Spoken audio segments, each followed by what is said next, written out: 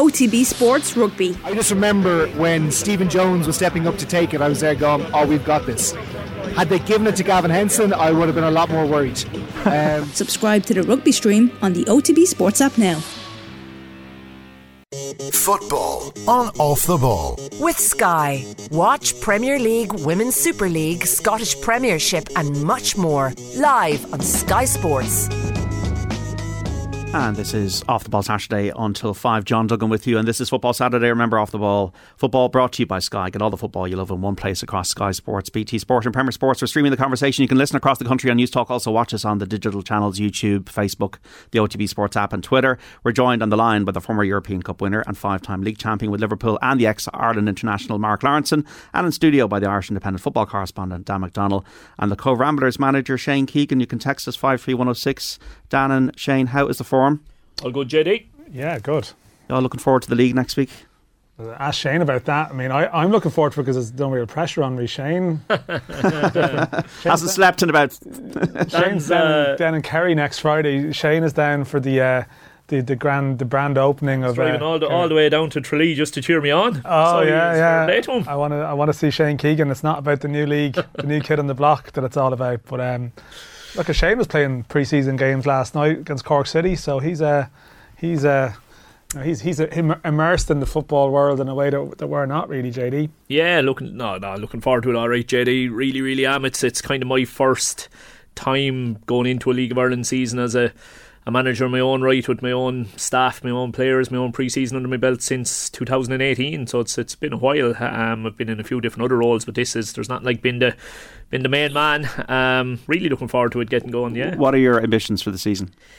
I suppose, look, we were rock bottom last year, so you have to be somewhat realistic. But it's a strange division in that there's 10 teams in the division and 5th gets you a playoff.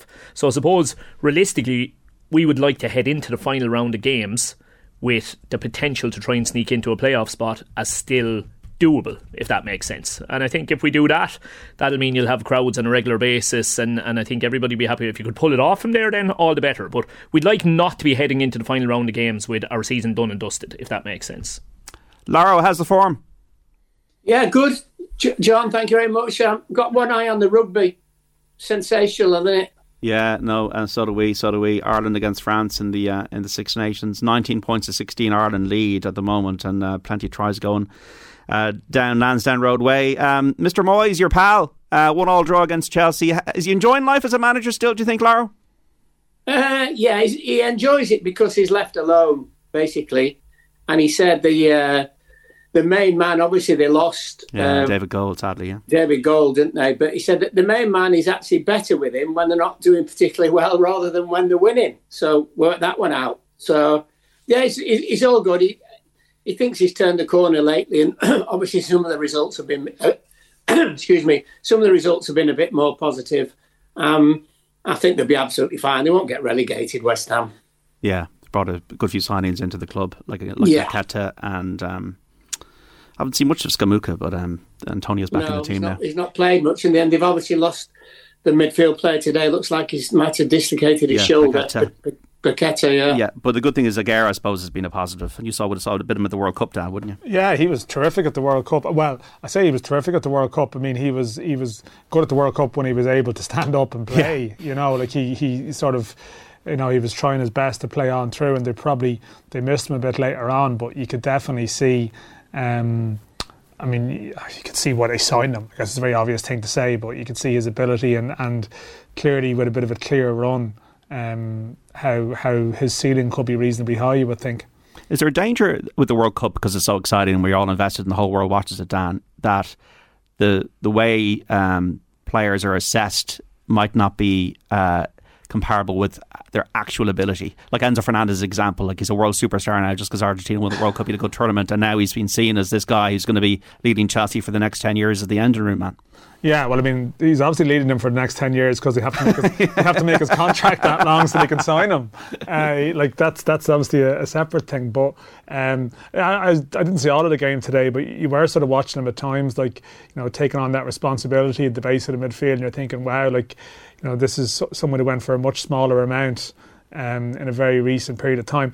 I mean, I don't know. I'm not sure if clubs in their scouting and their recruitment are that impulsive now. There was obviously a time when the major tournaments was when you might see a player and sign him. You think of like Poborski and various players like spring to mind who spring to prominence. They get signed and maybe it doesn't work out. I think now any top level club that doesn't have an awareness of every player before the tournament starts, they're not doing their job rightly. Now clearly, like, you see them in a pressurised situation, you definitely like puts a premium on the price of certain players, you would say, but you'd be surprised if a team just decides to sign players on the basis of 4 or 5 games. And I take your point. It's like tournaments you speak to people who've been involved in them, and tournaments can be a sort of an alternate reality. Some people are just in the groove at that time. The schedule of games short and sharp. They're playing for their country. You can elevate them. You can just bring them to another level, and it may not be reflective of how they would approach their sort of a 9-month club season. But I don't know. I feel like it's less likely people will dive into rash signings off the basis of it. But when I take your point on Enzo Fernandez's price, he wouldn't have been that price without the World Cup being in December. Once again, Chelsea scores. João Felix, you're thinking this is they're coasting, they've all the possession, but they didn't finish the job with a win. No, they didn't. Look, it's a club with an awful lot going on at the moment, isn't it? I think looking at the starting lineup, I'm pretty sure I'm right in saying that half the outfielders on the pitch for Chelsea that started the match were signed during the January transfer window. Right. Like that is I can't ever remember it being that high before. I actually flicked over to the game and I was like, João Felix, I forgot they'd signed him for a minute, because he obviously got sent off. I was like, oh yeah, João Felix. And it's like, how many players have they signed even since him? Yeah, well, you're expecting João Felix to be at the door, aren't you? Yeah. Is his time up yet? Yeah, no, I think centre back. You're too old. You're centre back, centre mid, and like the toys of Christmas, isn't it? Yeah, the toys of Christmas. But no, they were good. They looked good in the first half without being outstanding. They had 2 goals disallowed through VAR in the first half, but they were probably correctly disallowed. But they're just, naturally enough, they looked a little bit disjointed. They looked like a team who had 5 new players into the starting 11. I mean, that's not just going to automatically click no matter how good the players are.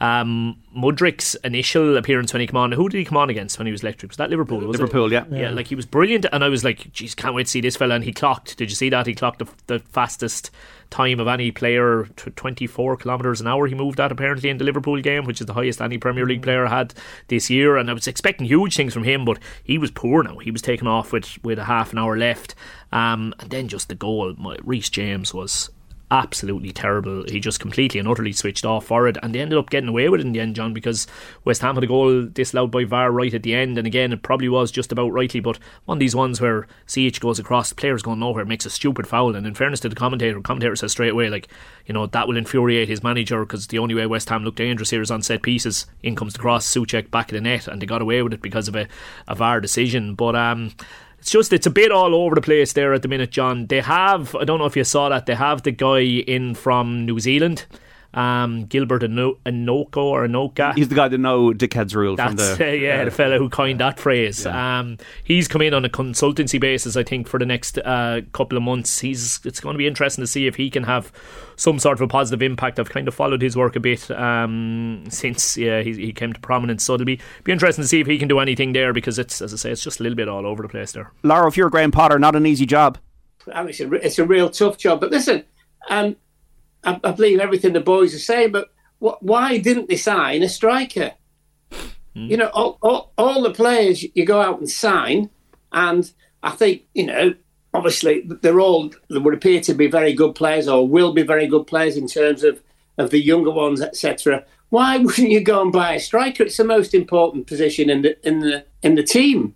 I just don't get it. And somebody having a striker play, and João Felix playing off him, they would be really, really good. I mean, the first half, there were 2 offside goals, but they were very, very close. West Ham were a little bit in a mess in terms of letting them when to run and let them run, etc. So, but it's a striker thing, and I think Graham Potter will be okay, because I think there's enough people around there saying, look, you can't sign all these players and automatically think within the first 3, 4, 5, 6 games it's all going to fit in. They're not conceding many goals, which is a bonus for them, but. Yeah. Laura, Laura, do you know who I would have loved to seen Chelsea go and just test the water and see what sort of response they would have got? I would have loved to seen him go to Fulham and test the waters on Mitrovic. Like he would be transformational for a team like Chelsea. He would, but I mean that's like Everton taking Mo Salah in terms of, you know, Chelsea, Fulham.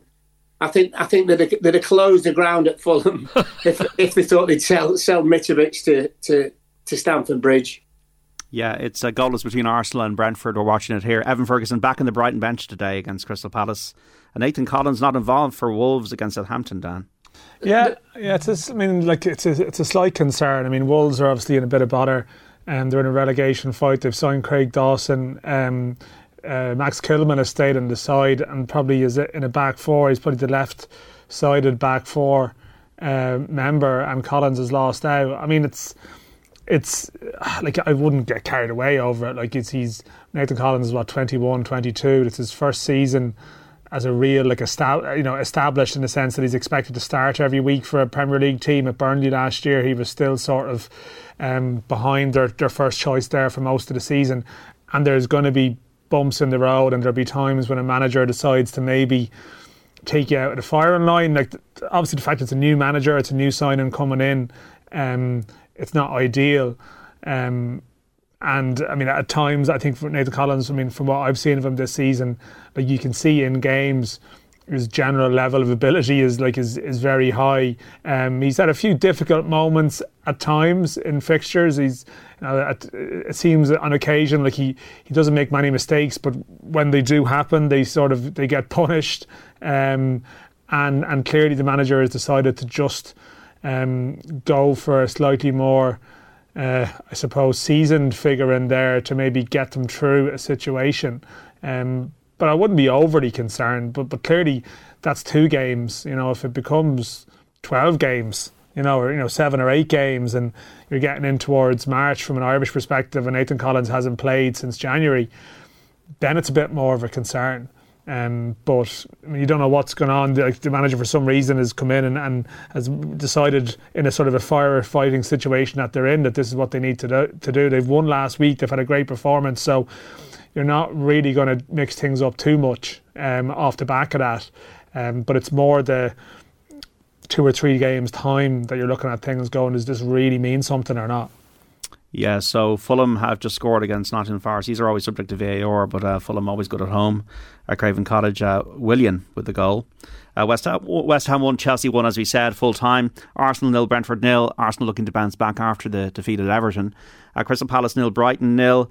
Southampton 0, Wolves 0, as we said. And Spurs have scored away to Leicester. Rodrigo Bentancur with the goal. Where will Harry Kane rank, Laro, in terms of the great strikers after that record was broken last week? Oh, he's way up there, isn't he? And, you know, just look at the quality of the goals that he scores as well. And this is a lad, John, who went to about 5 or 6, maybe even more, 7 or 8 teams on loan. Yeah, maybe not that many, but there's enough. There was Millwall, there was Norwich, there was Leicester. Yeah, there's plenty. So and I think I read an article about him the other day, and I think one of his first loans where he was actually begging the trainer to come back in the afternoon with him so he could concentrate on his finishing, etc. He's a good lad, and you can just tell he's very, very honest. And look, I wouldn't mind betting he'll probably top Shearer, and Shearer will absolutely hate that. But he will, honestly, he'll be crying. But I think he could do it. And could you imagine if he played in a team that made loads of chances? What it'd be like? Or won things. Yeah. His first goal, as we know, Shamrock Rovers, wasn't it? It was, yeah, it was. Remember I was chatting to you guys the night before I was heading across to Spurs and Arsenal. Obviously Arsenal beat us that day, but I was hoping, John, I could have been one of the very few people who could have said that they could have seen Harry Kane's first goal and Harry Kane's record. You were there as well. You were at the Shamrock Rovers game, and his first opportunity to break the record then would have been the Arsenal game, but unfortunately he had to wait a couple of weeks longer. I genuinely think he's actually still underrated. I still don't think he gets as much praise as he deserves. His level of consistency is phenomenal, and his assists, John. Like, normally fellas who score that many goals are pure goal scorers. I'd love to know how many assists has Alan Shearer had. Probably an easy enough way of finding out, actually. But I know Harry Kane is close on 50 Premier League assists in addition to the 200 goals, which is just absolutely outstanding. I mean, I keep saying it, but like, imagine Harry Kane playing at number 9 with Harry Kane behind him at number 10. Like, he is one of the best number 10s in the game as well. He really, really is. He's outstanding. He's absolutely outstanding. In the Championship, Burnley 1, Preston 0, so they're flying, Burnley. Thanks, John. Yeah, thanks, Laura. Cardiff 0, Middlesbrough 1, Coventry 0, Luton 1, so these are games going on in the Championship with goals in them. Is this a worry for Arsenal, this wobble at Everton, or just a blip, Laura? Oh, just a blip. I had a bet with somebody that Everton would beat them at home. It was all set up for Everton to beat them because, you knew they would raise the game. You knew they would be in the faces of the Arsenal players. And I don't think throughout the season, really, that Arsenal have played a team like that, revitalised Everton on the day. Well, it remains to be seen, obviously, on Monday, if they'll still be revitalised. But I just thought it was absolute nap. And there was a little bit sort of from the Arsenal players, you can't tackle me, you can't do this, you can't push me over, and all those kind of things. It was just that classic sort of, Sean Dyche performance, get into them, get the balls into the box, which in all honesty, they could have won easier, couldn't they, in the first half, the heady chances that they could have had. So, but now they'll be fine. And for once, I thought the manager was quite cute in what he said. He loves his players and all those kind of things. So they'll have had loads of love this week. And I know they're 0-0 with Brentford, but I would expect them to turn that over today. Yeah, goalless at the moment. Dan, this news about City during the week, is this just... Does it put the integrity of the competition under a cloud? I know you're arguing in the paper in the Irish Independent during the week that, there's other clubs are just as elite. I don't. You can explain why.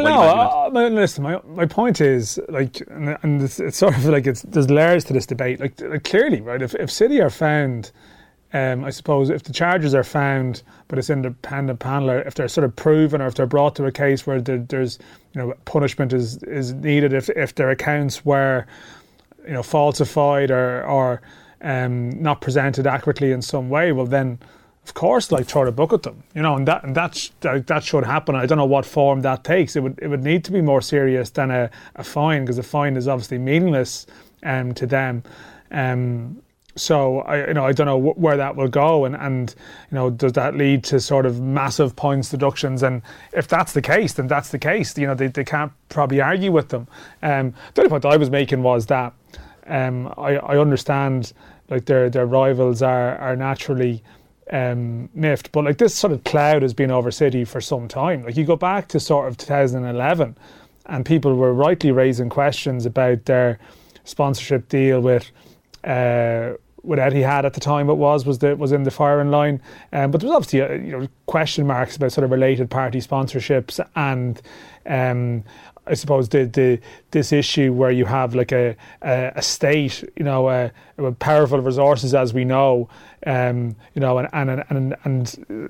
a club very closely affiliated with that state suddenly coming with this unbelievable spending power, and at the time there was Liverpool and Arsenal and a few clubs raising concerns. But then I suppose over the next decade, at various times, it's sort of City's presence suited them. City and Liverpool went in together to they were 2-4 in negotiating for the top 6 to get a bigger share of the overseas TV revenue. As we all know, in the Super League project, the 6 clubs were at one point content to consider the idea of breaking away. So rather City being this pariah figure that everyone had sort of concerns about them and wanted nothing to do with them, I think at times their might and their power would have been welcomed. I think City and the money they've brought to the Premier League, even the presence of Pep, some of the spending that they've done has probably played a big role in the Premier League's rise to its sort of current position of dominance over all the leagues in Europe. So that's my only point around the piece, and what I was arguing was that have City been terrible for the Premier League? Should they be stripped of all their honours? I don't know. I think if clubs would, if they weren't in train with the other big 6 at certain times on certain issues, I don't know. It's like I if they get punished, if they get done, like they should be met with a very strong sanction, and I'm not sure that they can complain. But clearly, a lot of other clubs have been probably quite happy and have got rich and richer off the benefit of City and what they've done for the Premier League over a period of time as well.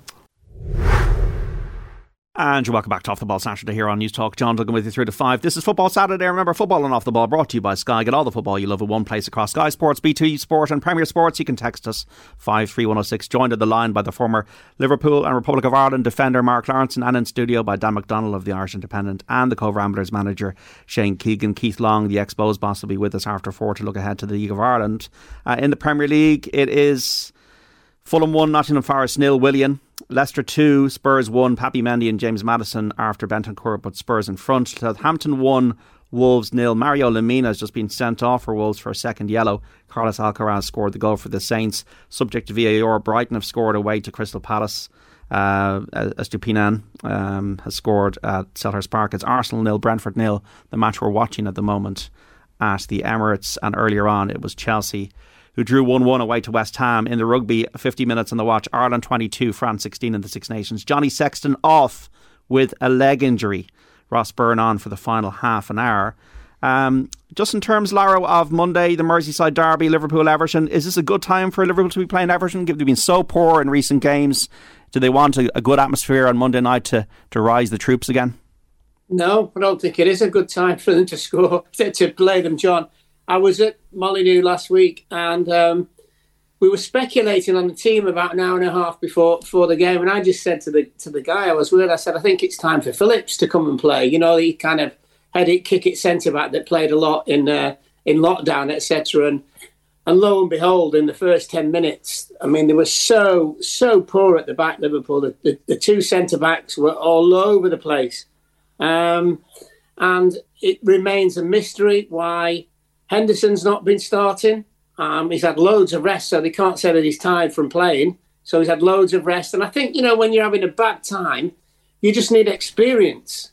You need experience. And at the very least, you know, get the first half of the game sorted where you haven't conceded. They're forever chasing. I mean, I've said to you quite a few times over the course of this season that the number of times they concede the first goal has been disastrous for them, and teams just know that if they get at them, and they get at them in midfield and overrun them, which is exactly what Wolves did last week, then they're in all sorts of problems. And all of a sudden now the goalkeeper looks shaky because he's not sure what's going on in front. Well, he knows what's going on in front of him. It's chaos.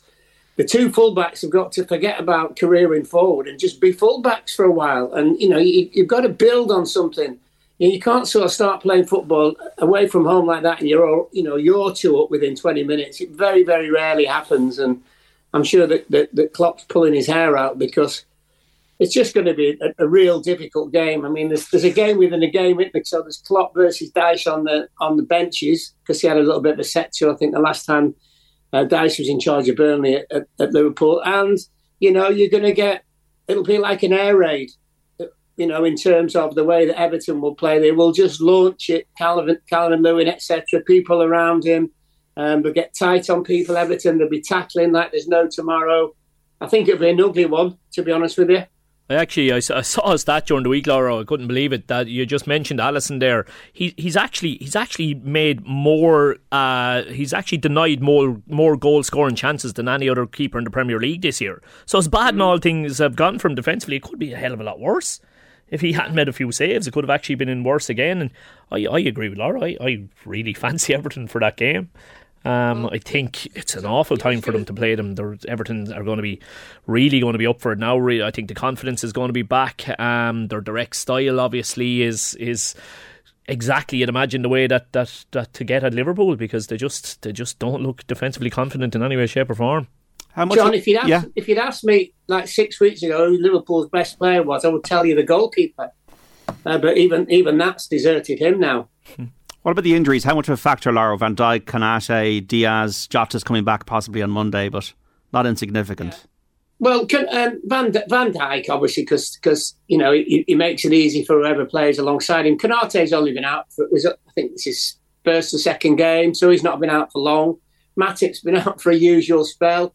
Joe Gomez is the one that's a little bit infuriating because, you know what, I've worked it out with him now. In the big games, he's obviously got this 100% concentration, and he's really, really good against Manchester City.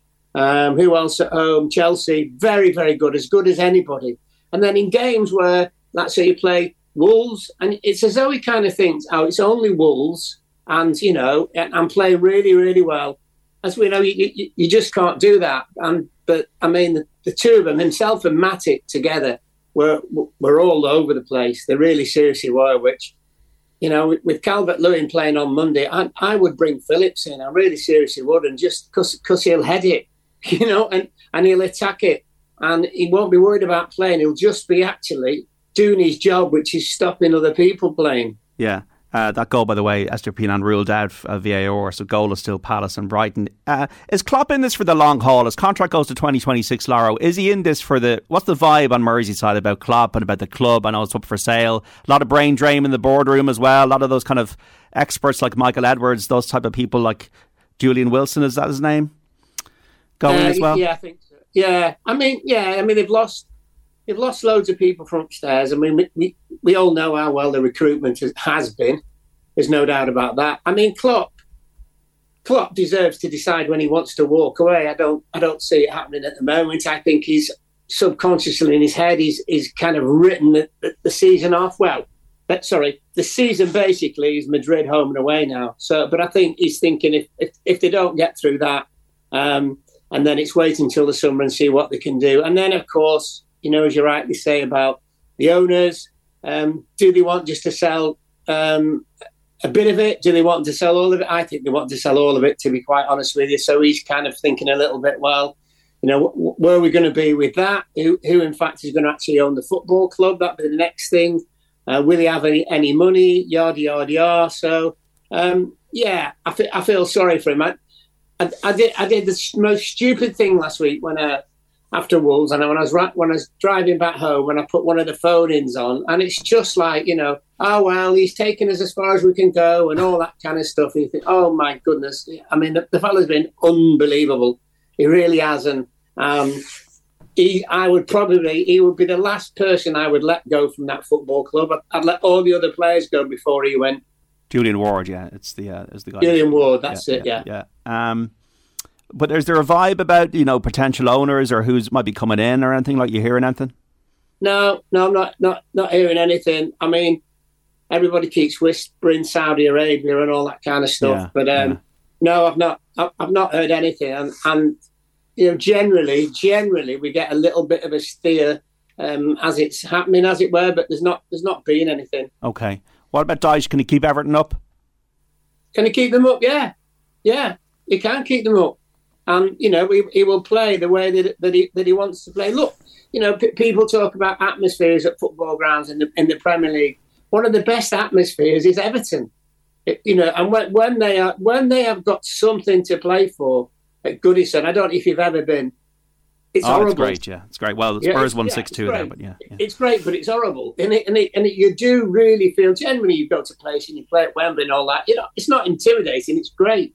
But you go to Goodison and even worse when you're a Liverpool player, but anybody else as well, it's really, really difficult. And all of a sudden, because you know how close you are in terms of the stands, the pitch looks even shorter, and every time the ball comes to you, you just see two people running at you to cut you in half. It's a difficult place to go, so I think he'll pick them up, yes. It's interesting, the ownership thing, isn't it, with the whole City obviously in the news this week, and the talk maybe the Qataris interested in Manchester United, Jim Ratcliffe maybe bringing American investment into it.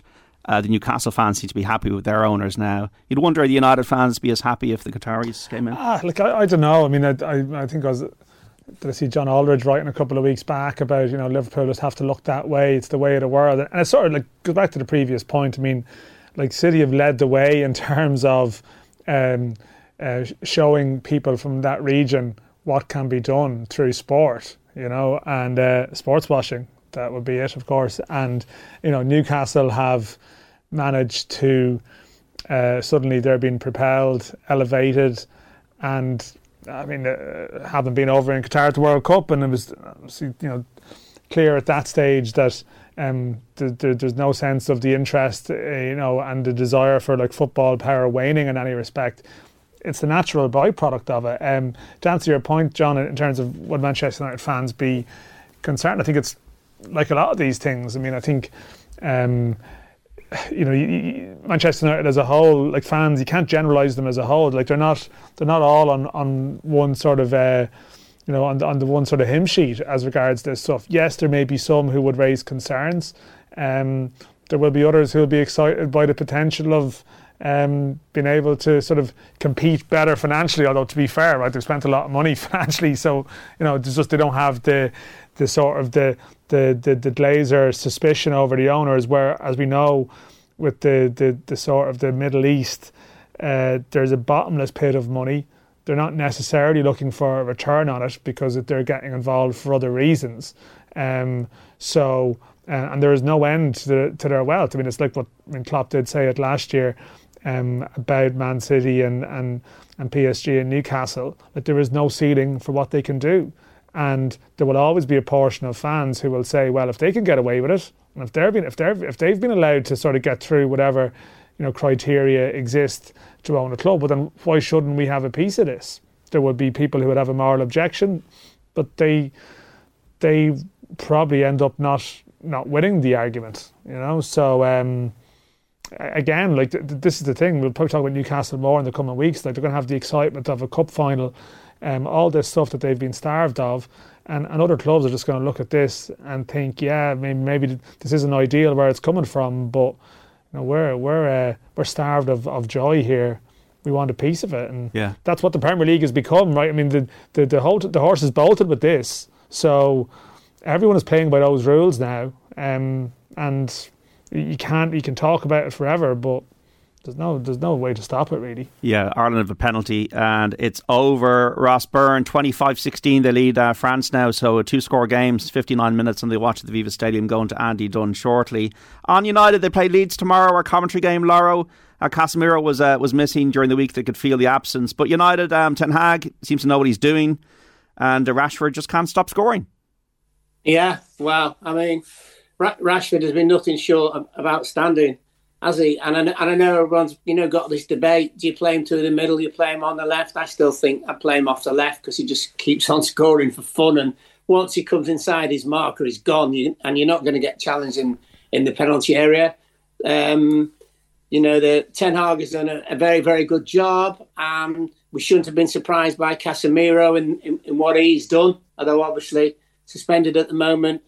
You don't win all those major competitions with Real Madrid if you're a dud, do you? And you get to see now with Manchester United, and I think this is the most important thing, not just the results, John, or the players. They've obviously got a dressing room that is completely unified, and we'd spoken all last year. In fact, most of the programmes we're on, we're always about, Ronaldo, the dressing room, all those kind of things.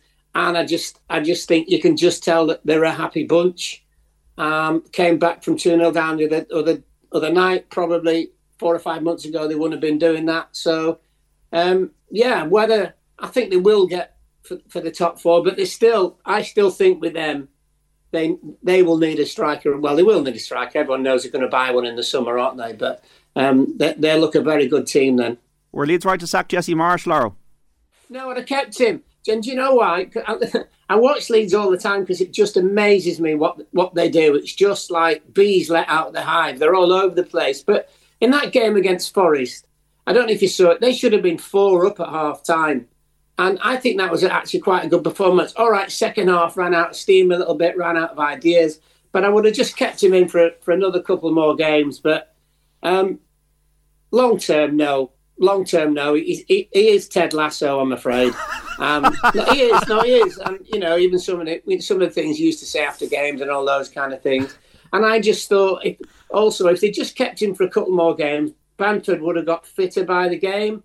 And he will score for them and would score for them. That's been their other problem as well.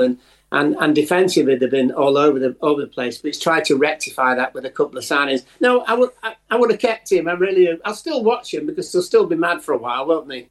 Yeah, no, I'm sure he'd deny that he is Ted Lasso. But just in terms of on Monday on RT, there's a documentary on the television about Liam Brady. It's called The Irishman Abroad. 50 years since he signed schoolboy forms at Arsenal. A man you played alongside, you probably know quite well, Lauro. Yeah, good lad, Chippy.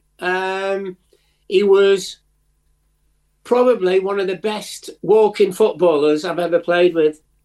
And if you watch Liam, he didn't have any pace. He had an unbelievable left foot, as everybody knows. But he had a way of kind of just shepherding the ball away from you. If you were playing against him, you could never really tackle him. But honestly, he could play walking football. It was that easy. I mean, just a picture like the rest of us who played in those teams of the 80s that we didn't really get to go to a major tournament until later because on that stage, Liam would have been brilliant. I mean, he wasn't Jack's cup of tea, as everybody knows, but not just an outstanding player, but also a proper bloke as well.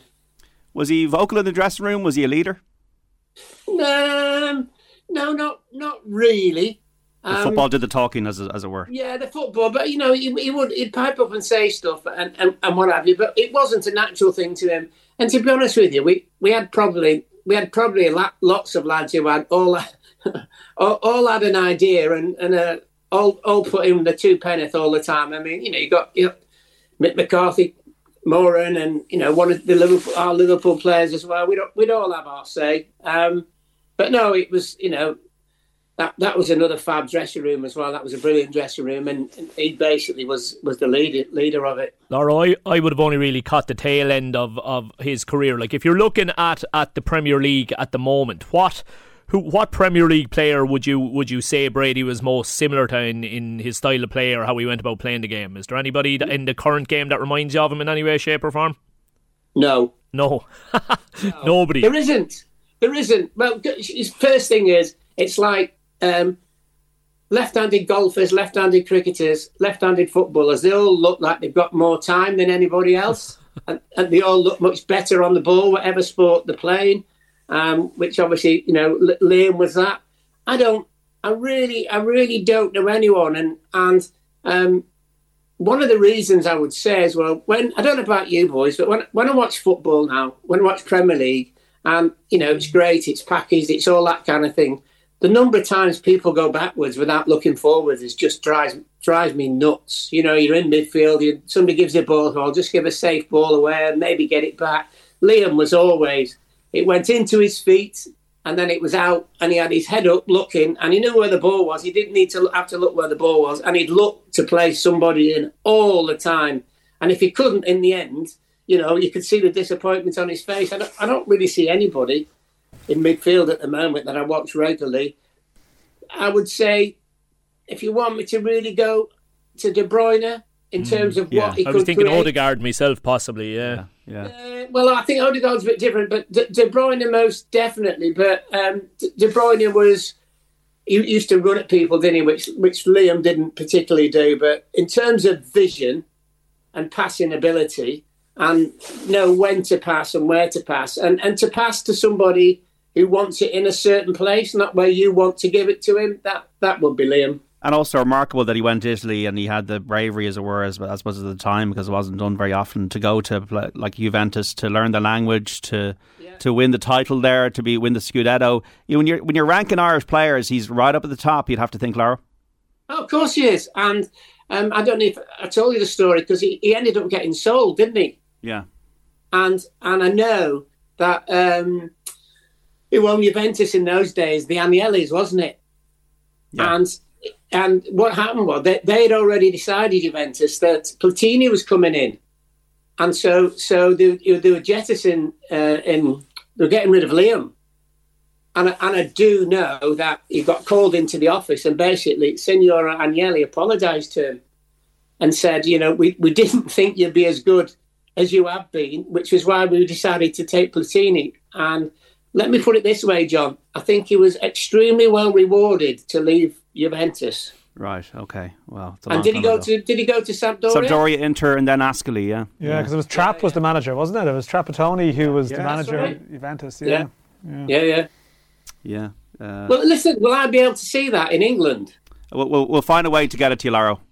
All right, great. We got to think of the RT player. I don't know if we are able to, because we're not allowed access to BBC anymore because I think it's some kind of geo-blocking thing or something like that. Maybe it's a Brexit thing. It's the iPlayer thing. We'll blame it all on Brexit, Laro. I'm sure there's a way. We just can't. We won't discuss it on air. But there'll be a way. We'll find a way, Laro. We'll get the pigeon. Okay. We'll get a pigeon and a telegram, and we'll get it over to you in the next 6 months, I'd say. No worries. Laro, thanks, man. Speak to you soon. All right, thank you. Cheers, guys. See you, Laro. With Football Saturday between now and 5, remember Football and Off the Ball brought to you by Sky. Get all the football you love in one place across Sky Sports, BT Sport and Premier Sports. Text us 53106. This is the League of Ireland preview. Dan McDonnell of the Irish Independent, Shane Keegan, the Cobh Ramblers manager, and delighted to be joined by Keith Long, the ex-Bohemians boss. You're very welcome, Keith.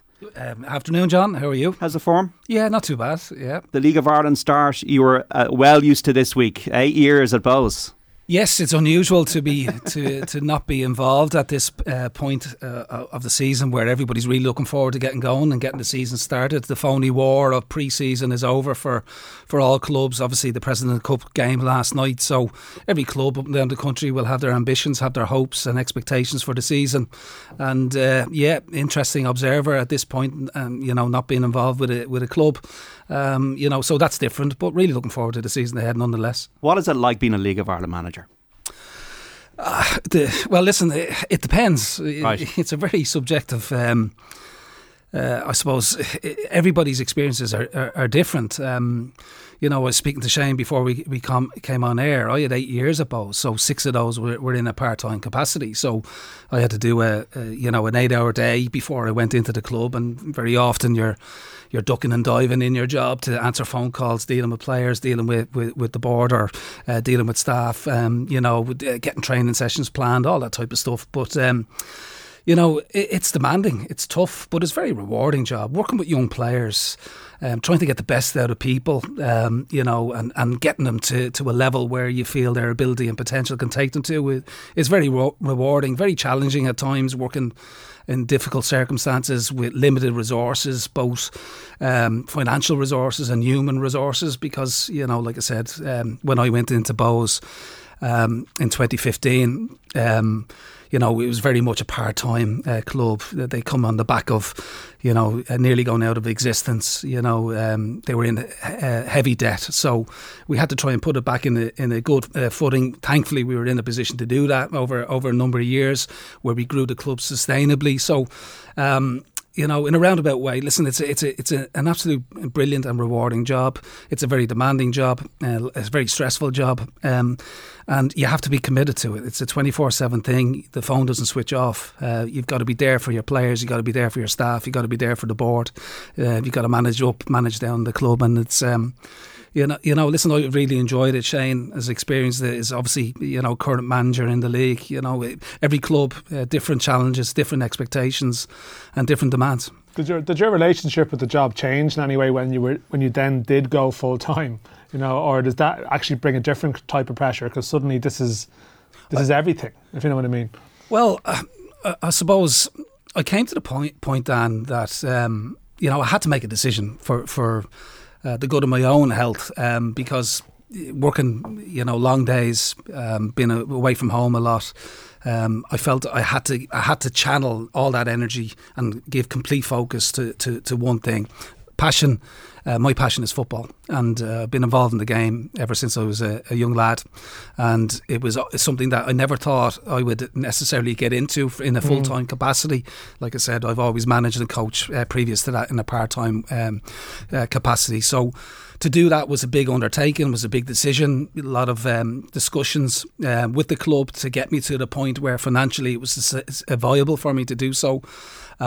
We were able to come to an agreement, and luckily I was at a good club that was moving forward, that was growing sustainably, that had put reasonable structures in place off the pitch, so that we wouldn't be in a position that we found ourselves in a number of years ago when, like I said, they nearly went out of business. So yes, it was a difficult decision. Did the pressure increase because I'd gone from part-time to full-time. No, you put pressure on yourself to deliver, to be successful. We were successful, relatively speaking, and success at different clubs at different times looks different.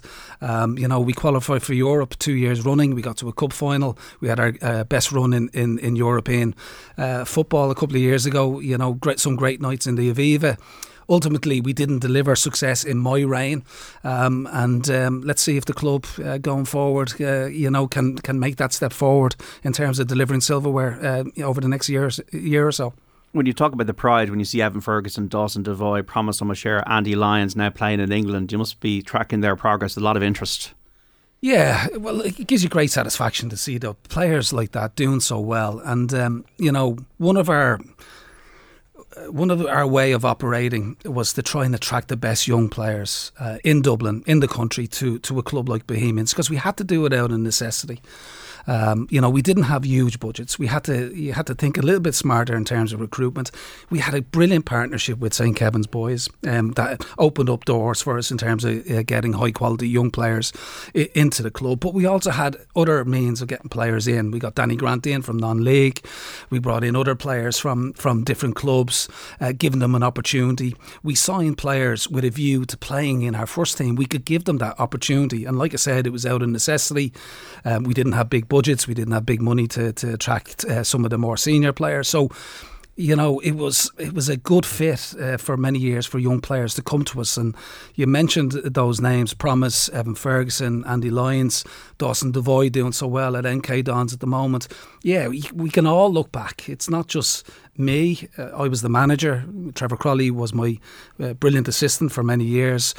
Derek Pender, coaches at the club that would have helped and developed the players. Craig Sexton over the years. All had a huge part to play in bringing these players to the fore. Well, actually, just thinking of an Irish France team, I mean, Evan Ferguson in a different sport could be involved next month. But I'm just thinking, Keith, I remember when Evan came on against Chelsea and there was a big fuss around that, a bit of a throwaway around it. Like, what about the principle of having like a 14-year-old, or when I think he was involved in another game, was it in Derry? Did he travel up with you? It's sort of around that time as well. What were your feelings around that time? I mean, I know it's easy to say it now because he's turned out to be like a success, but could you just see it? Like when he walked into your dressing room first or onto the pitch first, you were like, yeah. Yes, that's the short answer to the question. You knew Evan was star quality from the first time you laid eyes on him on a football pitch. Yes, there was some commentary. We took a little bit of flack at the time. It didn't really faze us in any way, shape or form, faze me, because we felt it was the right thing to do for Evan. We didn't do it to add value to the player, add a couple of zeros onto his value. The deal was done already, wasn't it? The deal was done. Although, had we have chosen to put him into that game for that reason, I think as a football club, you're well within your rights to do so. Evan was and is, an exceptional young man. Brilliant character, great temperament for the game. Comes from a brilliant family and has a great support system around him. So, what separates Evan, in my view, to many of the other players that I've worked with, and I've worked with some talented players, at various levels of the game. Some are playing; they're trained in the UK. Some are playing in the Premier Division here in Ireland. So, Evan, his mentality is different. He's a winner, and absolutely will do everything within his power to become a Premier League footballer, to become an established senior international goal scorer, international footballer for Ireland, and he's driven to succeed. But he has the potential and he has the ability. We can't put too much pressure on him. No, I am always conscious of that. Yeah. But at that time, though, did you and Trevor or the rest of your staff have to have big conversations with him around, okay, we might throw you in here? Because I know he was involved in a couple of league games then, albeit I know it was closed doors football, it was a slightly different time. But was there any big chats, or were you always very confident about his mentality that he wouldn't be fazed by whatever you sort of pitched his way? Primarily, we had conversations with obviously Evan, of course, but his dad Barry, who would be very influential and being an ex-pro footballer himself, understands what's important for his son and what his son requires. And if he didn't think he was ready to play, we would have accepted that. I think if you ask Evan if he was sitting here today, he was probably wondering why I didn't use him more, utilise him a little bit more. I think that's the way Evan is. We use them a little bit sparingly. We were conscious of the fact that we were only going to have him for a short time, that we could never necessarily build a team around him. He was never going to be with us up until 18 years of age. So we're always conscious that we'd only have a short window working with Evan, and it was a pleasure to deal with him, to work with him, to see him, and it's absolutely fantastic to see him do so well in the Premier League, and hopefully that will have an impact, like you said, for future Irish international teams. He's on the Brighton bench today, actually just on for Dennis Undav. So they're goalless with Crystal Palace, Arsenal 0, Brentford 0. Arsenal find it difficult to break Brentford down here at the Emirates Stadium. Obviously, we're looking at the title race as well. Fulham 1, Nottingham Forest 0. So the goal by Willian. Leicester 3, Spurs 1. Iheanacho making it 3-1 to the Foxes. Southampton 1, Wolves 0. Nathan Collins on the Wolves bench today with Wolves down to 10 men. West Ham 1, Chelsea 1 as a result from earlier on. Bournemouth and Newcastle kick off at 5:30. So It's hard to, I suppose, be a fortune teller, isn't it, when it comes to these players? They're doing well at the moment. Some of them could go into the stratosphere. You just don't really know, though, for certain where Evan or Dawson or Andy or Promise will end up in the game. That's right, for sure. And luck plays a huge part in that. They have to remain injury-free. They have to go to a club with maybe the talent pathway. In Evan's case, it was clear. They'd done it before with other players coming through. They have a clear structure in how they operate. The current manager, when he was recruited, the conversations would have been very much aligned in terms of looking from within the academy first for players before you go outside. Obviously, all the Premier League clubs, including Brighton, look at emerging markets, looking to get young players into the club. And Evan, obviously, that was part of the reason why he ended up at Brighton and why he chose that route, and it's obviously paid dividends for him breaking into the team so young. So other players like Promise going to League One, with the physical attributes, the pace and the power that Promise has, that lends itself for a league as attritional as a League One. Andy Lyons is where Andy has ended up with the Championship, the season that he had last year with Shamrock Rovers, is absolutely fantastic. And it brings me back to, when Andy was 17, he did an interview with one of the in-house reporters at Bohemians, and, he was asked about his ambitions, and, plan A for Andy was to become a professional footballer. And, he was asked about a plan B, and plan B for Andy was to make plan A work. So it gives you an indication of his mentality, and it gives you an insight into, the drive of the player. He was proven correct to move to Shamrock Rovers from Bohemians last year because he had a fantastic year. That's difficult for some of Bohemian supporters to hear, and obviously we would have loved Andy to stay at the club. Last year, it proved he proved very difficult to replace, but he had a fantastic year with Shamrock Rovers, got lots of goals. Now he's playing in Championship football, and he's scoring goals this week, I think, for Blackpool against Huddersfield. So, fantastic for these boys to go and to challenge themselves at the highest level that they can. You spoke about the element of that luck plays in it, which is, the flip side of that, when you don't get the bit of luck. Like Danny Grant was one that I was really excited by when he went across, and I thought he'd rip it up, and it just shows with the injuries he's picked up. He hasn't really, it just hasn't kicked on for him, Keith, has it? Well, Danny was exceptional in our league, and has the attributes in terms of his pace to and that's why he was signed for Huddersfield. Yeah. So yes, but he's been, very, very unfortunate with injuries, the hamstring injuries. Players, the way Danny's built is the fact that he's so explosive.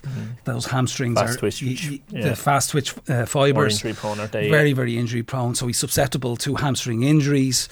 He was exposed very, very quickly to a very hard-working regime. The manager, I can't think of his name, Cordoba, who's moved on to West Brom, very demanding manager. He come from League of Ireland football into a championship environment. Broke down very quickly. I think he had a grade 4 hamstring strain within a couple of months of arriving into Huddersfield. So luck and injuries play a huge part in any player's development. He's on loan at Harrogate at the moment. He's playing. I think he's playing in the 10, sometimes in the 8 in a League Two club. So that'll be good for Danny. The one other one I'd throw at you as well that we would have had a small bit of overlap on. What did you make of Georgie, and how do you think Georgie will do? He's Georgie Kelly, of course. Yeah, should have been treated. What a brilliant fella, isn't he?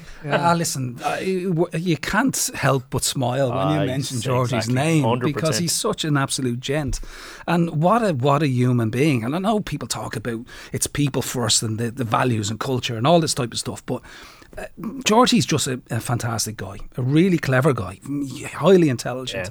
Will have a great career outside of football, but very focused and understands what he wants. Took his time about coming to Bohs because we were after him, as you may know, for many years. Prior to him going to Dundalk, while he was at Dundalk, not necessarily getting the game time he would have hoped for. He went on loan to Stevie O'Donnell, St. Pat's at that time. Didn't quite work out for him. Didn't settle like there either, no. We felt that Georgie would complement how we tried to play with wingers, getting service into the box, and we felt we would supply him with the supply lines to go and score goals. He didn't quite hit the ground running for the first phase of games. Got a couple of goals. We played Dundalk at home, just after COVID, our crowds were starting to come back, and I think we won 5 or 6-0, which was, unusual for us at that time to beat a team of Dundalk's calibre. But Georgie just scored 4 goals, and the season lifted off. I think he got 26 goals the season before last, and got the move to the Championship club at Rotherham, and they love him over there too. So hopefully he'll continue to make a mark over there also. Yeah, I mean, just speaking, we are talking about a league season preview here, but naturally the discussion pivots around to like all these players that have gone like in the last couple of years, and we could keep going. We're talking about ones that you've worked with, but we could talk about others as well who you haven't worked with. I'm just kind of wondering, like, how has the league changed during your involvement with it? And I go back to you as a player in the 90s when I don't think there was too many 16 or 17 year olds on the pitch in matches, and there would have been a feeling, rightly or wrongly, that if you were still at home at a certain time, you didn't go away. There would have been a period of time where like lads going from here to clubs in England were very, very rare. You can think of like Brendan Markey and sort of Pat Scully. You can think of a couple, but now you could pick probably 30, 40 from the last couple of years. I mean, how different is the landscape now? And like looking ahead to this season, is that just an inevitable part of it now that we're going to talk about Sam Curtis, or we can talk about, take your pick of sort of young players around the country who this time next year will not be here. We sort of know that. Ferazai, like it's a changed league, isn't it now? Well, yeah, you've answered the question there. Yeah. I think Dan, when I played League of Ireland football, it was an old man's league. Very rare were there young players. Of course, there was young players that didn't go away that were good enough to play League of Ireland. They would stay. They would try and get into teams. Some clubs would obviously bring players through to their first team quite quickly. I'll make an example. I went to the UK. I went to Stoke City at 17. Trevor Crowley, my ex-assistant manager, stayed and played for Drogheda United. He was playing men's football. I was playing reserve team football or youth team football. I went backwards. Trevor moved forwards in his career and had a good career in League of Ireland, and it took me a while to adapt coming back.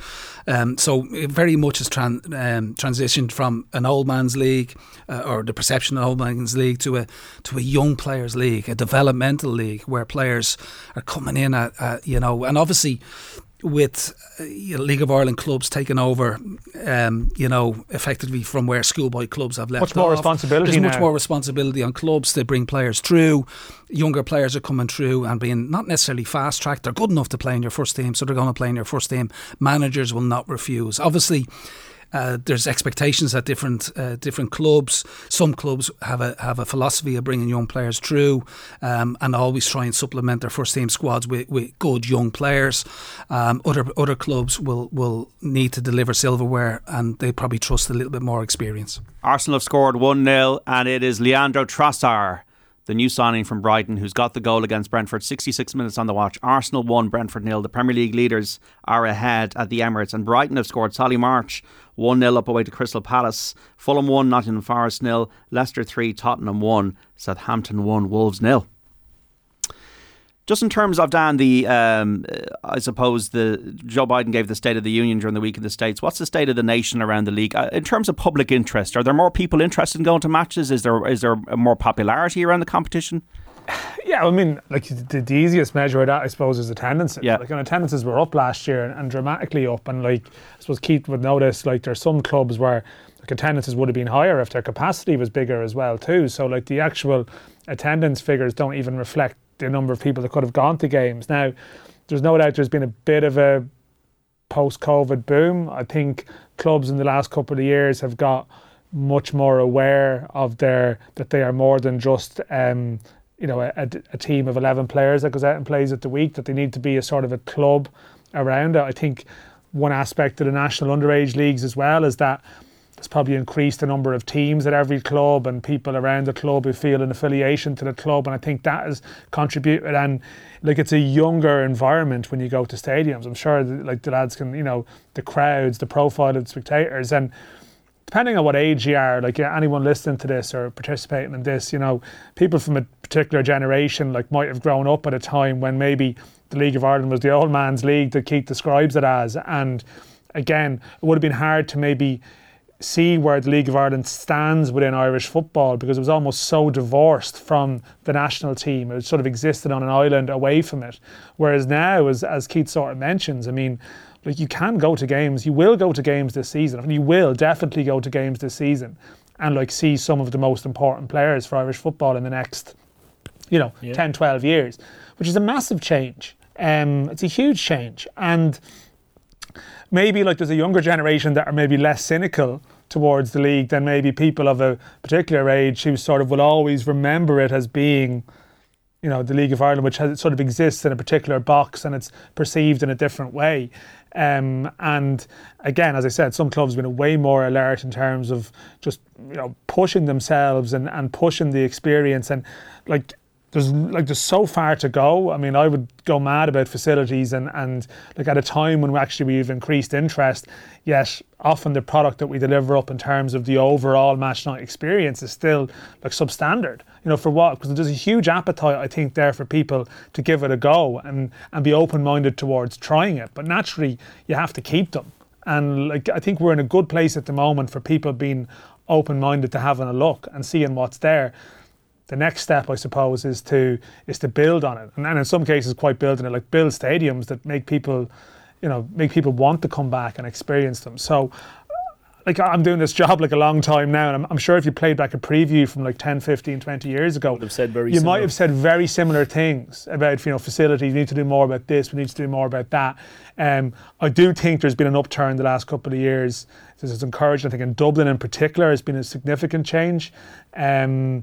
But there's still a way to travel with it. Like, I think the league's in a reasonable place, but obviously we're talking about like a lot of these young players that are leaving. There's a lot of players leaving, and naturally there's question marks over the structures in terms of having the depth of talent to sort of justify or to be able to cope with that sort of drain of talent every 12 months, and like that's part of the next evolution. And we're now recruiting more players from outside the country. That's what I was going to say. The profile of the league is changing in so many ways. Unfortunately, the drain of talent at the moment seems to be our best young Irish players leaving and being replaced by a huge amount of players from either England or across Europe, which, you can argue the pros and cons of that, but there's no doubt there's a huge amount of current signings for the coming season that are players that we know little to nothing about, which is in itself is going to make things interesting.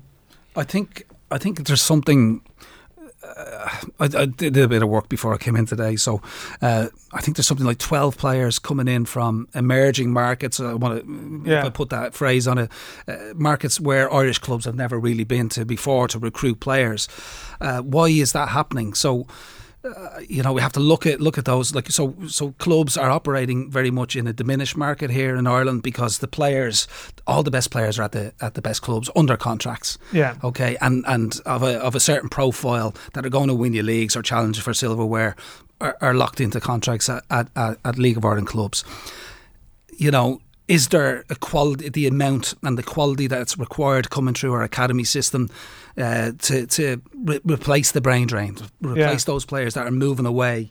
Because unfortunately, Dan, it's the nature of football that players will want to test and challenge themselves at the highest level. And with respect to our league, it is a young developmental league. Players will always look to go to the UK or perhaps abroad, which is becoming, more of a trend potentially for young players because they can go away slightly younger than Brexit, 18 with Brexit. So there's an element of risk always in every signature and every signing that you make, be it a home-based player, be it a player coming back from the UK, or be a foreign import.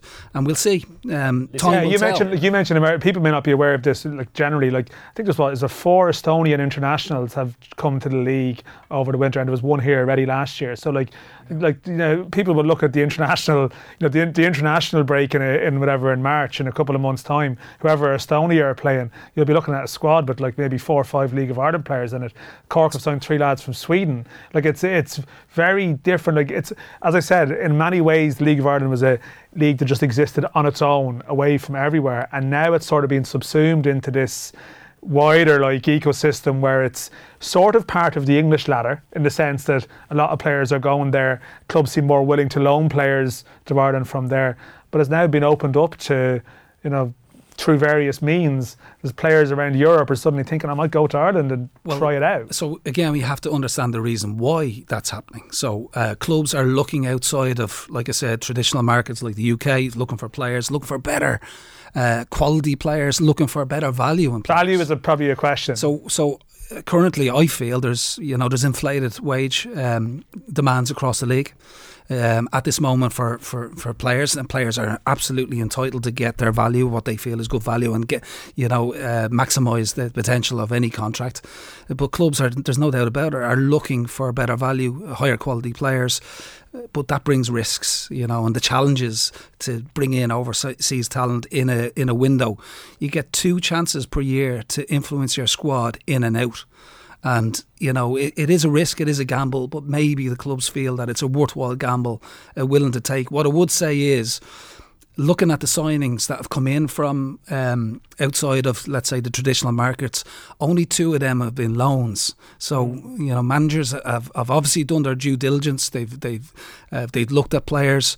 It opens up a different debate around structures of football clubs, recruitment managers, director of footballs, all that type of stuff. Because as a manager, you can become a specialist in generalism, if you get me, a generalist specialist, or a jack of all trades, because you're trying to do everything, So listen, it'll be interesting to see how and if the influx of foreign imports, add to the league. You look at the shift in power from Shamrock Rovers, or from Dundalk to Shamrock Rovers.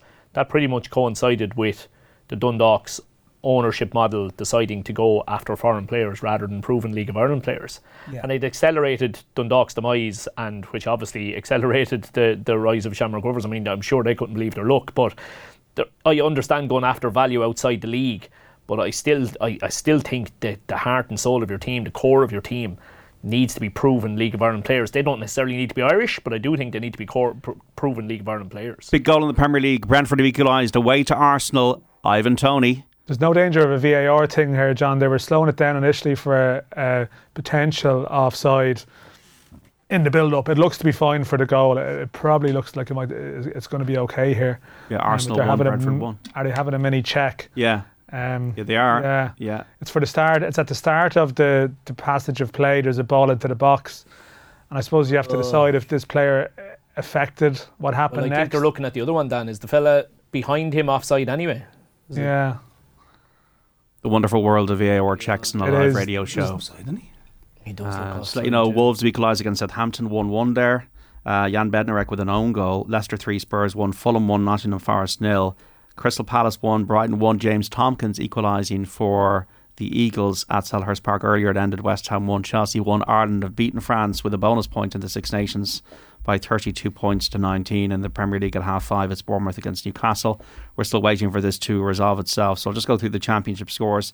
Blackpool 0, Rotherham 0. It's Bristol City 1, Norwich 0. Burnley 3, Preston 0. It's Cardiff 1, Middlesbrough 2. Coventry 1, Luton 1. QPR 0, Millwall 1. Sheffield United 2, Swansea 0. Stoke 0, Hull 0. The goal stands. Arsenal 1, Brentford 1. Ivan Toney. So I don't know, it's very hard for people listening. There was an Arsenal player with an outstretched hand at the start of it, and you're waiting to see the line that they draw now. Yeah. There was obviously a few phases to it, but they've scored. So it's 1-0. Yeah. Fascinating. Ahead of the Man City Aston Villa game tomorrow, which we got live here in News Talking Off the Ball. We also have Leeds and Man United.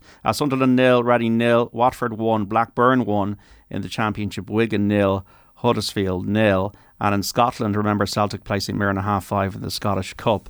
So just in terms of the season looking ahead, is it Shamrock Rovers Derry, lads? Is it when we're talking about a title winner here? Yeah, just to be honest about it. Yeah, I think it's very, very hard to see beyond that, John. Rovers are now well and truly the established powerhouse. They've been a fantastic team over the last couple of years, not just in terms of their success, but to be fair, they're very easy on the eye as well. I think they're a really, really great side in terms of how they go about it. Look, it helps that there's a few pound there, there's absolutely no doubt. Plenty of money in the club, but Derry are also now in a very financially good position, and that's allowed them to make some big signings over the last couple of seasons. I think adding Rory Higgins was a key part of the jigsaw for them as well. A really clever move. I've said before, he was an extremely impressive individual during the brief time I had him with Dundalk. You just talk football with him forever. Both as an impressive individual, both as a person and as a football manager or a football man, for want of a better way of phrasing it. And they look good. They look very, very good. They've made a couple of good signings, Dan. Adam O'Reilly. O'Reilly is a good one. And then has the Ollie O'Neill one happened? There's a lot of talk about that earlier in the week. And they had a guy from Ipswich who came off the bench last night, Matt Ward. And then Colm Whelan, obviously. I spoke Colm, the League of Ireland launch was on during the week, JD, and I spoke Colm at it now. I think it's probably kind of 4 to 6 weeks before he's going to be fully fit and ready to go, but he is a fantastic young fella, and I thought the one thing that Derry, I remember watching the Derry Rovers games in particular, I thought it really highlighted McGonigal was a great goal scorer. He's a great fella to offer a threat in behind, but the difference between McGonigal and Gaffney in the build-up play for the two teams was night and day. And I think Colm can give them those goals potentially at Derry, while also being a really, really important player in their build-up play. So it's going to be an interesting one. Yeah, I mean, Colm is interesting. Like, he probably would have joined Lincoln last year if he didn't get a serious long-term injury. He was in the Ireland 21 squad. And I think Derry sort of stole a little bit of a march on Rovers over the winter and made an assertive move when maybe people thought he was still going to Lincoln, and Derry got in there very quickly. And to answer your question, John, I think that is, yes, I think it is going to be those two. I think St Pat's had good run in the second half of last season. I think they have the potential to be decent again. Dundalk, you're again looking at players they've brought in from outside the league, and you're not sure of their level. And I think, Bows have recruited extensively. Sligo, again, they've lost the classic recurring team. Like, they've lost the top scorer in the league, Aidan Keena, to League One. They've brought in a Faroe Islands international striker yesterday to replace him. So how's that going to work out? Like, you just, it's very hard to sort of assess it. With your managerial hat on, Keith, Rory Gaffney, Johnny Kenny, how are they accommodated in the same side? Because Rory Gaffney has been the outstanding player of the season. John Kenny was superb before going away. It's hard to see either of those two fellas on the bench. So how do they end up in the same team? Well, I think Rory has to get fit first. He had an outstanding season. I believe he's injured at this moment in time, so that's why he didn't feature last night. So Johnny Kenny adds a different dynamic to the Shamrock Rovers team. So fitting the two of them in, Rovers obviously play a system that can play with two strikers. Very often they play with two 10s behind a number 9. There will be games, there's no doubt that Stephen will fit and complement those players and play them together. Whether that's in the top games or in some of the European games players will remain to be seen. I think at the infancy last night was the first game. Stephen probably hasn't settled on his best 11 just yet, albeit that he probably knows every single, he probably has 9 or 10 of the positions nailed down. So, but maybe sometimes with players coming into the building, you work with them a little bit more closer. They develop relationships with other players, and they might just strike it off. So you just don't know. They could both play in the same team. Whether that happens, it remains to be seen. We're talking about a Derry Rovers dominated campaign. 13 points I think is the differential last year between the two clubs. Looking at Derry City last night, they were very impressive. For me, the most stable clubs in terms of recruitment are the clubs that are going to be most successful. So you got a situation where Shamrock Rovers add 2 or 3 players every year because they built a foundation over a number of years. Stephen was given time at the outset to develop that and to implement the strategy and vision for the football club, and Shamrock Rovers need to be given huge credit for that. Derry City, I think they've only brought 4 players in. Yes, there's more players to possibly come in, but they've got a stable squad. They've got an experienced squad. They've got league winners, and it looks to me, not on the evidence of last night, that there's a mindset shift in that dressing room. It's full of league winners. Remember, a lot of those players came from Dundalk, haven't won league titles. They won the FAI Cup last year, but there's a mind shift there that they can go closer this year with Shamrock Rovers. And welcome back to Off the Ball Saturday here on News Talk. John Duggan with you through to 5. Football Saturday, football and off the ball, brought to you by Sky. Get all the football you love in one place across Sky Sports, BT Sport and Premier Sports. Text number 53106. Joined in studio by the ex-Bohemians boss Keith Long, the Co-Ramblers manager Shane Keegan, and Dan McDonnell of the Irish Independent. Looking ahead to the League of Ireland season, Arsenal 1, Brentford 1 in the Premier League. Arsenal, I suppose they're getting a little bit, I don't know, given that Brentford came into this one beaten in 9 and 7th in the table. Maybe that's harsh on Arsenal, but Arsenal obviously lost Everton last week and they're looking for that winner. I'm conscious of time, folks. Dan, Damien Duff, we're talking about people going to the games, interested in storylines, interested in good players, and Duff obviously has a star quality. How's he getting on with Shelbourne at the moment? Yeah, I mean, I suppose they had a good season last year. I think the big thing to note with Chels is that the owners of Southampton were looking at going in there, making significant investment. Didn't come to pass. I think Chels have been looking for another investment. Hasn't come to pass as of yet. They've recruited, reasonably well without necessarily sort of making shockwave signings. And I just sort of watching the Chels thing generally. I think they're obviously, Damien has signed a lot of young players there who they probably feel that can improve again. That they over the course of the year they can maybe get better again, and they probably have a core of a side that's still there from last season. So I think they'll be fine. They'll be mid-table. I think it's a push now to see them, breaking into the European picture. I wouldn't be necessarily predicting that. There's still massive interest. There's no doubt. There's a sort of a certain fascination with a sort of a household name being involved with the league. But I think maybe there might have been hopes that Chelsea might have pushed on a bit in some ways over the winter. It hasn't happened. And in this league, you can talk about the sort of ability of managers and so on, but clearly the structures and the finances and the well-being of a club will have a big say on how things go. And Sheds have brought in some good players, and who other clubs would have wanted. I'm not saying they're penny pinching. They've signed some players like Matty Smith and people who other clubs would have liked, but just maybe the winter there maybe hasn't gone in the way that people might have envisaged it panning out in September, October. Leicester 4, Spurs 1 now. Harvey Barnes with the 4th goal for the Foxes. Wolves have taken the lead 2-1 away to Southampton. João Gomez. Fulham 2, Nottingham Forest 0 now. Manor Solomon. Palace 1, Brighton 1, Arsenal 1, Brentford 1. Keith Long, your hopes, I suppose for the league for this season, but also the coming season, is facilities the big thing? Is having a better experience for the public and also the players themselves? Of course it is. It's one of the things that has held the football back in this country for many, many years. Like Dan said, you can go on for an age and an eternity. Many League of Ireland clubs have not been able to improve their facilities due to a lack of resources. You look at Tallaght Stadium, and it's not perfect, but it's got 4 stands now. I think the 4th stand is going up. It's and it's impressive. And it's impressive if you're trying to attract players into a club. I went into Dalymount in 2014, 2015. And there was plans for a redeveloped Dalymount. Those plans are still, and obviously they've gone through a number of set of plans, so they're still very much up in the air. So those projects need to take off. Ballybuffet, Dalymount Park, infrastructure needs to improve up and down the country to attract more people into the grounds. There's an undercurrent, there's a subculture, there's popularity in the league at the moment. It's cool and it's hip to be involved with a club in your community, and we got to capitalise on that. But we can only do that by improving facilities all round.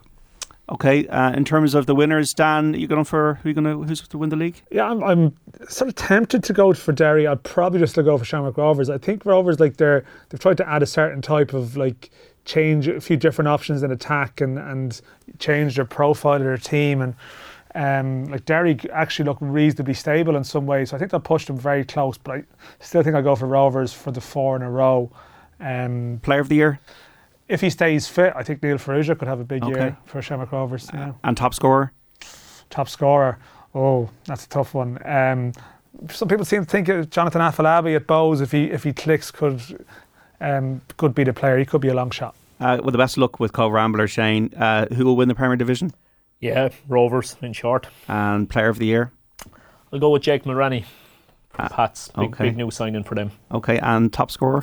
I'll go with the bookies' favourite, Johnny Kenny. Okay, and Keith, we'll hope to see you involved in the game soon. And who are you going to pick for the League of Ireland title? Rovers? Shamrock Rovers. And player of the year? The lads have picked both. I think Jake Mulroney is a great signing for St. Pat's. Okay, right. And maybe top scorer?